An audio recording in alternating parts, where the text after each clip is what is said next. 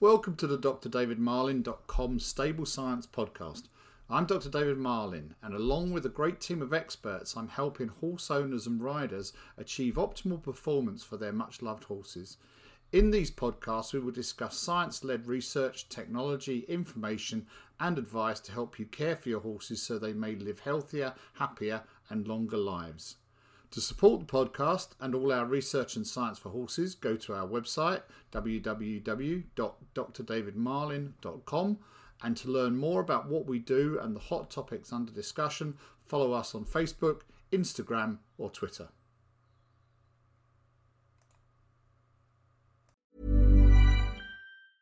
Hey, I'm Ryan Reynolds. Recently, I asked Mint Mobile's legal team if big wireless companies are allowed to raise prices due to inflation. They said yes. And then when I asked if raising prices technically violates those onerous two-year contracts, they said, "What the f*** are you talking about, you insane Hollywood ass?" So to recap, we're cutting the price of Mint Unlimited from $30 a month to just $15 a month. Give it a try at mintmobile.com/switch. $45 up front for 3 months plus taxes and fees. Promo rate for new customers for limited time. Unlimited more than 40 gigabytes per month. Slows full terms at mintmobile.com. Planning for your next trip? Elevate your travel style with Quince. Quince has all the jet-setting essentials you'll want for your next getaway, like European linen, premium luggage options, buttery soft Italian leather bags, and so much more. And it's all priced at 50 to 80% less than similar brands. Plus, Quince only works with factories that use safe and ethical manufacturing practices. Pack your bags with high-quality essentials you'll be wearing for vacations to come with Quince. Go to quince.com/trip for free shipping and 365-day returns. Imagine the softest sheets you've ever felt. Now imagine them getting even softer over time. That's what you'll feel with Boll & Branch's organic cotton sheets. In a recent customer survey, 96% replied that Boll & Branch sheets get softer with every wash. Start getting your best night's sleep in these sheets that get softer and softer for years to come. Try their sheets with a 30-night guarantee. Plus, get 15% off your first order at bollandbranch.com. Code BUTTERY. Exclusions apply. See site for details. Using cold therapy with horses. Many people are now aware that there is an anti-rice movement that's been gaining publicity perhaps for the past 15 to 20 years. And RICE is an acronym for Rest, Ice, Compression, Elevation. And this is something that has been used widely in human medicine and sports medicine for the treatment usually of acute soft tissue injury.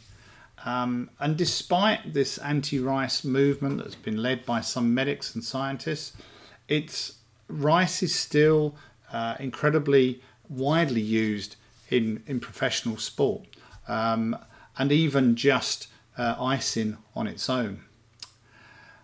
In the equestrian world, cold therapy or cryotherapy is still very widely used, and there doesn't appear to be much in the way of campaigning against its use as there has been by some in human medicine. So is the difference because we know that those dealing exclusively with humans, patients, we know something they don't know? Or is it just that we've not yet seen the studies or the evidence that it may be ineffective or harmful and actually slowing recovery from injury?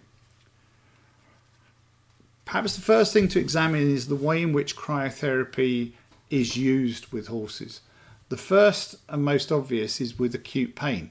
Here the use of cold has the effect of reducing the inflammatory response and also blocking pain sensors.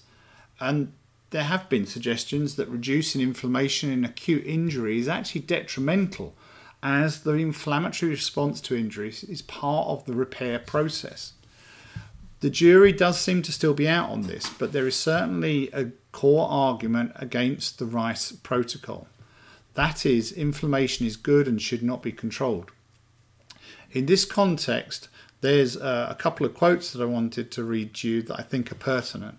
The first one is by an author called Baumert in 1995. And Baumert said, "Acute inflammation is an important part of the healing process after musculoskeletal injury, but unless it is controlled early, it can significantly hamper rehabilitation." The second quote I want to read is by Järvinen et al. 2007. The objective of rice is to stop the injury-induced bleeding into the muscle tissue and thereby minimise the extent of the injury. So the key aspects of using ice or rice are about limiting but not abolishing inflammation and reducing the extent of an injury into the surrounded uninjured tissue. And one of the most common perhaps applications of rice that we know is in the acute twisted ankle, where we have an incredibly swollen ankle that is incredibly painful, possibly non-weight bearing, and rice is often used in that first sort of 24-hour period to actually reduce the degree of swelling and reduce the degree of pain. And this is where the second and equally important aspect of cryotherapy in acute injury comes in, which is its analgesic benefit. In cases of moderate to severe injury, it may take some time, if this is an animal, before a vet can be seen by a horse and before a vet can administer an analgesic. And these themselves take time to produce a significant effect. So in that period, cryotherapy can provide a degree of analgesia. It probably is the case that the ideal is somewhere in between. So some degree of icing is appropriate and too much icing is inappropriate. And where we seem to be at the moment is that these arguments are polarized, with people saying that rice should be used extensively and others saying that it shouldn't be used at all. And I think it's somewhere in the middle. The other use of cryotherapy is prophylactically in relation to regular training and competition where there is no obvious injury. So in the horse, this is particularly relevant to the feet, the fetlock, knee joints and flexor tendons, because training or competing, especially on hard ground, can lead to soreness in the feet and in the joints, which we know can often be managed effectively with cryotherapy following exercise. Similarly, if we have older horses with arthritic changes in their joints, these can often be made more comfortable after exercise with acute cryotherapy. With respect to tendons and ligaments, particularly those in the lower limb, we're aware that these are a very common site of injury, and the injuries are in the main the result of the accumulation of low-grade damage over months and years of use. The temperatures within these tendons are also some of the highest that we see in the body, and this enhances the inflammatory effect. Is this natural? Well, I would argue that the domesticated horse's tendons are not ideally designed to cope with the tendons that they reach during training and competition. And this is because the temperature at the end of exercise is a combination of intensity of exercise and the duration. In the wild, horses don't canter and gallop for anywhere near the durations that we ask them to in training and competing. And so it's likely their tendons don't reach extremely high temperatures, which lead to inflammation and degradation of the tendon matrix. So for this reason, I think the use of cooling after exercise in domesticated horses after training is an important tool for trying to maintain tendon longevity, because we know now that the majority of tendon injuries in horses are not the result of one-off accident. They are the result of accumulated micro insults and micro damage that occurs over weeks, months, or even years.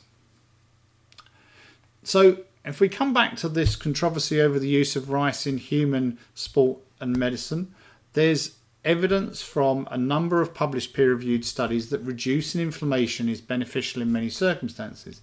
It's not that all evidence supports not adopting the use of cold. And in addition, this isn't about blocking inflammation entirely, which I think is where the rice campaign has come from. And that's unachievable in any case. But this is about moderating the inflammatory response as a degree of inflammation is undoubtedly an essential part of the repair process. So use of cryotherapy in horses has to, I think, be considered in the light of a number of different factors. Firstly, in horses we cannot actually adopt RICE. We can only partially rest.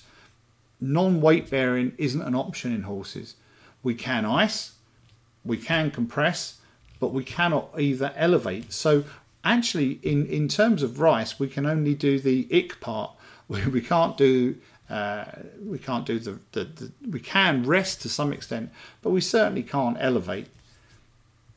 Ice is used also on the lower limbs of horses, not only for tendon and ligament, but also for joint and feet. So, for example, in treating or trying to prevent concussive laminitis, or reducing the severity of laminitis from other causes. And tendon and ligament injuries are the most common lower limb injury in mature horses. For example, Rachel Murray's 2006 paper. Particularly superficial digital flexor tendonitis. And as we've alluded to already, the consensus is now that the majority of these injuries are the result of accumulated low-level damage, repeated insults. So chronically, these are chronic injuries, as opposed to isolated catastrophic events. And as we've said, this we can understand because wild horses spend the majority of their time walking, while domesticated horses spend the majority of their time probably in trot and canter and gallop, which is an exercise program that they did not evolve for. We also have to consider that horse tendons reach very high temperatures during exercise. Alan Wilson, Alan Goodship, he published this in 1994, temperatures in excess of 45 degrees centigrade. There's also clear evidence from two unrelated studies that hyperthermia, that's high temperatures, in the tendon reduce the viability of tendon cells. These was work by Helen Birch and by Hosaka 2006. In fact, one of the conclusions from Helen Birch's 1997 study was that while temperatures experienced in the central core of the SDFT in vivo are unlikely to result in tendon cell death, repeated hypothermic insults may compromise cell metabolism of matrix components, resulting in tendon central core degeneration. So, if you are going to use cryotherapy either for acute injury or on limbs after training or competition, which methods are the most effective and how long should you be using them for? I recently published a paper in Comparative Exercise Physiology in 2019 where I compared a variety of different limb cooling methods, including hosing, ice and water, ice boots, clay, gels and evaporative water cooling boots. Perhaps not surprisingly, standing in ice and water was clearly the most effective, by far the most effective, while cold hosing with water at 15 degrees C and commercial ice boots produce similar and acceptable results. But the methods that really should be avoided and are totally ineffective include evaporative water cooling boots, clay, whether it's covered or uncovered. In fact, covered clay is even worse than uncovered, and alcohol-based cooling gels. These are not effective methods for cooling lower limbs. From human research, as far as time, this indicates that after exercise, not after injury, between 10 to 15 minutes with a temperature under 15 degrees centigrade is recommended. However, for horses, it's common to see people using 30 minutes as a recommendation. Horses' lower legs have no or very little subcutaneous fat, no muscle, and the tendons themselves have a very poor blood supply. So the impact of ice and compression should actually be accentuated. But a possible comparison to humans is the Achilles tendon, which is similar in structure and also has little subcutaneous fat, is near the surface and has a poor blood supply. Studies with a device called CryoCuff, an ice and compression wrap, on the Achilles tendon have shown that repeated periods of 10 minutes of ice and compression application are actually most effective. This is suggested to be because the most marked effects on the microcirculation are evident within around the first 10 minutes after application. And there's also evidence from some in vitro studies which demonstrate no damage to the tendon cells if they are maintained at 10 degrees for up to an hour. Therefore, we could ask, why not ice for longer than 10 to 15 minutes? I guess keeping tissues too cold for too long has the potential to cause superficial tissue damage and nerve palsy after only 20 minutes. This has been shown in some studies. Internal temperatures of under 15 degrees C can cause inflammation and edema and increase lymphatic permeability, which would reverse the initial benefits of cold that cause vasoconstriction, which we already discussed, limits bleeding into surrounding uninjured tissue, and of course the anti-inflammatory effects. Ice and compression reduce blood flow more than just ice alone, and by reducing blood, the inflow of heat from the rest of the body is reduced from the blood supply. So ice and compression does produce significantly colder internal tissue temperatures than ice alone. And colder temperature tissues decrease tissue metabolism, which in turn slows the inflammatory response. A 10 degree centigrade drop in temperature produces a 50% decrease in metabolic rate. Reducing blood flow also reduces the amount of oxygen reaching the tissues, and this has actually been proved in studies with the air cast cryo cuff that uses both ice and compression. And the problem with oxygen is that this is a double-edged sword, as oxygen leads to free radicals, which play an important role in inflammation, but of course a good oxygen supply is also central to the healing process. Studies with the cryocuff in the Achilles tendon injury demonstrated better tissue oxygenation after removal with an application time of 10 minutes compared with no treatment at all, suggesting an increase in blood flow after removal. We've got less studies in horses, but two studies one by Kaneps in 2000 and one by Petrov et al. In 2003 investigated the temperatures of the skin and the SDFT core after 30 and 60 minutes of ice water immersion. What they found was that the SDFT temperatures dropped very quickly to between sort of 10 and 15 degrees C within the first 10 minutes and then started to plateau. And the implication here is that the blood flow to the limb may increase after 10 minutes to prevent a further decrease in the SDFT temperature below 10 to 15 degrees centigrade. So it would seem that if you have if you are going to use ice or you're going to use an ice boot or cold hosing, then perhaps 10 to 15 minutes is going to be an optimal sort of time. But of course that can be repeated sort of on an hourly basis or every sort of 2 to 3 hours. So just to summarise, this debate over cryotherapy is going to continue, and it's clear there are still some gaps in our knowledge. Some of the human research is not directly comparable to horses. For example, we know that horses can greatly reduce blood flow to their lower limbs without tissue damage, as would occur in people.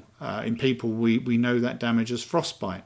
But we know that horses in cold climates, standing on cold ground, can significantly reduce their lower limb temperatures without any deleterious effects.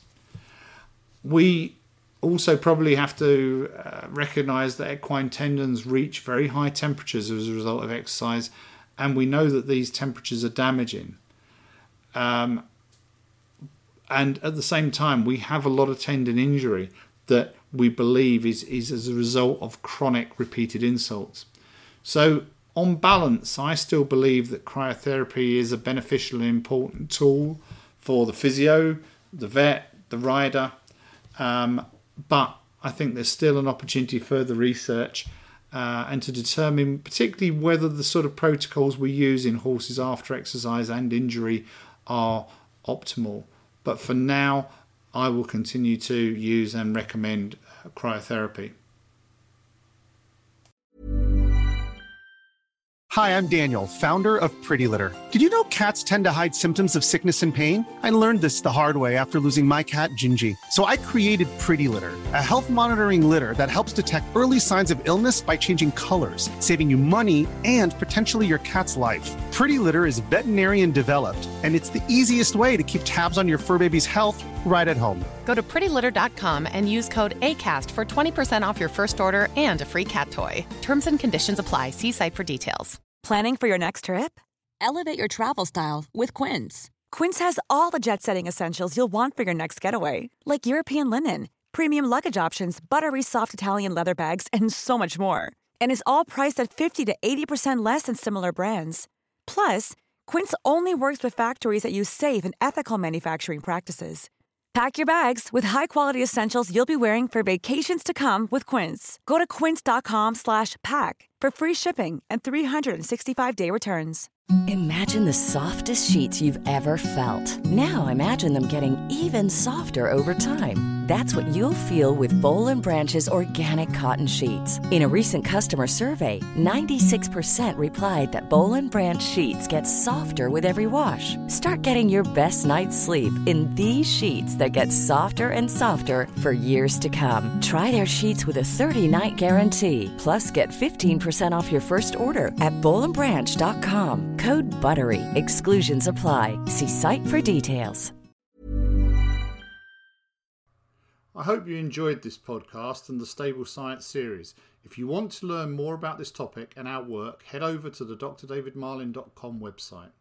Our website and community of members discuss a wide breadth of topics, and the website houses thousands of articles, webinars, videos and research, all designed to help horse owners, riders, trainers and breeders achieve optimal performance for their much-loved horses.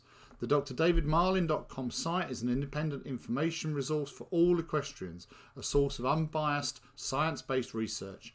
To learn more about what we do and the hot topics under discussion, follow us on Facebook, Instagram or Twitter.